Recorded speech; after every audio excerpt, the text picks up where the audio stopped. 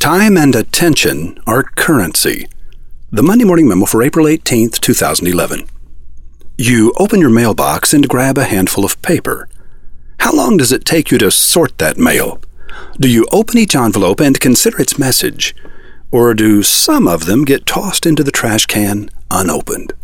More than $71 billion were spent on direct mail marketing last year, according to the United States Postal Service. And each of these dollars was spent in the hope that 1. Your attention would be gained by the advertiser's message, and 2. You would spend time, at least a moment, considering it. Less than 1/4 the amount spent on direct mail, $17.3 billion to be exact, was spent on radio advertising in 2010, according to the Radio Advertising Bureau. And each of these dollars was spent in the hope that 1.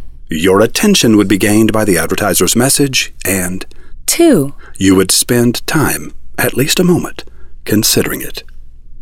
More than $131 billion was spent on television advertising in 2010, not quite twice the amount spent on direct mail, but nearly 8 times as much as was spent on radio. And each of these dollars was spent in the hope that 1. Your attention would be gained by the advertiser's message, and 2. You would spend time, at least a moment, considering it. Business owners are excited about Facebook and Twitter because these social media outlets offer them potential access to, wait for it, your time and attention. Are you beginning to see a pattern here? Time and attention are currency. Shoppers today are confronted with an unprecedented number of possibilities.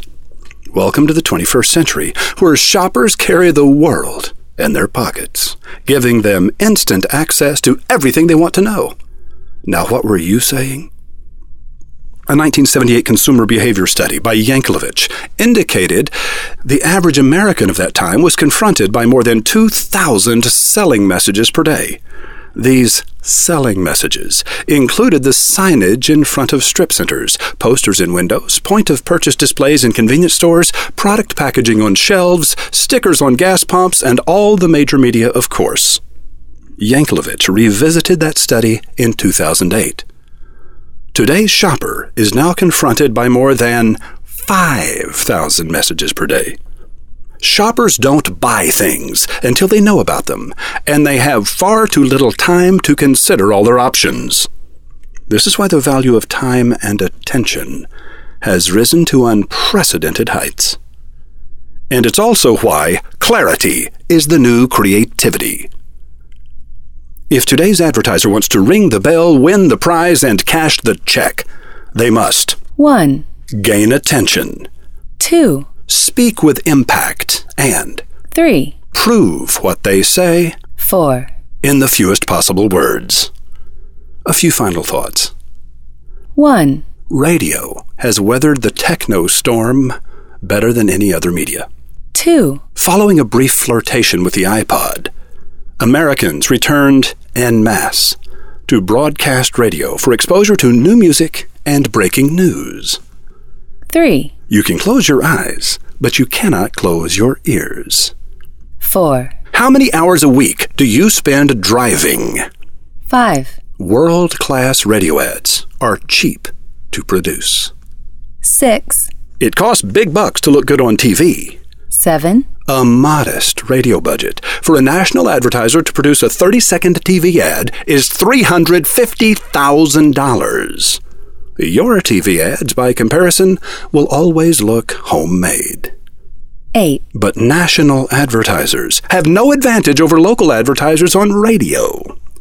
9. Advertising agencies can't pay the bills by producing radio ads. Their profitability, indeed their very existence, depends on their ability to steer advertisers into high production cost ventures, namely television and direct mail. 10. The smart place for local advertising is usually on the radio. According to the U.S. Census, America is home to 5.91 million businesses with fewer than 100 employees. My life's work is to help these businesses achieve greater success.